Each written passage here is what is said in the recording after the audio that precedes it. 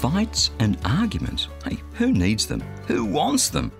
Conflict is a terrible thing that robs us of our peace and our joy. And how easy is it to blame the other guy? I mean, obviously, it must be their fault. Hi, I'm Bernie Diamond, and welcome again to Fresh. Now, call me crazy, but I've come to the conclusion that playing the blame game doesn't resolve anything.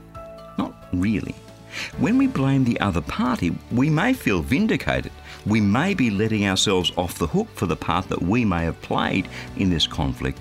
It may well give us a short-term sense of relief, but it really doesn't solve anything. One of the biggest problems we face in conflict is a lack of awareness of our own emotions. There's a spark of conflict.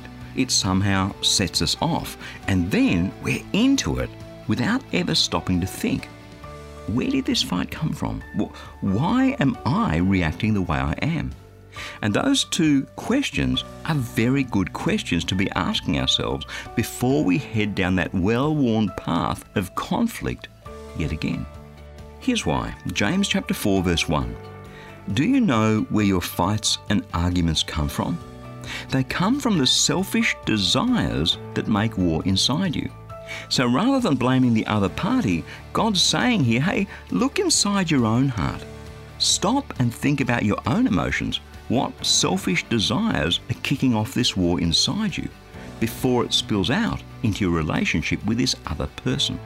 Because 9 times out of 10, our fights, our arguments, begin in our own hearts.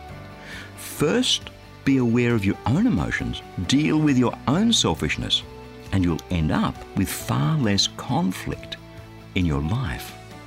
That's God's Word, fresh for you today. God's Word is like a mirror to our souls. His insight about who we are and what's going on in our hearts is mind-blowing, amen? That's why I'd love to send you your Fresh Devotional every day. It's completely free.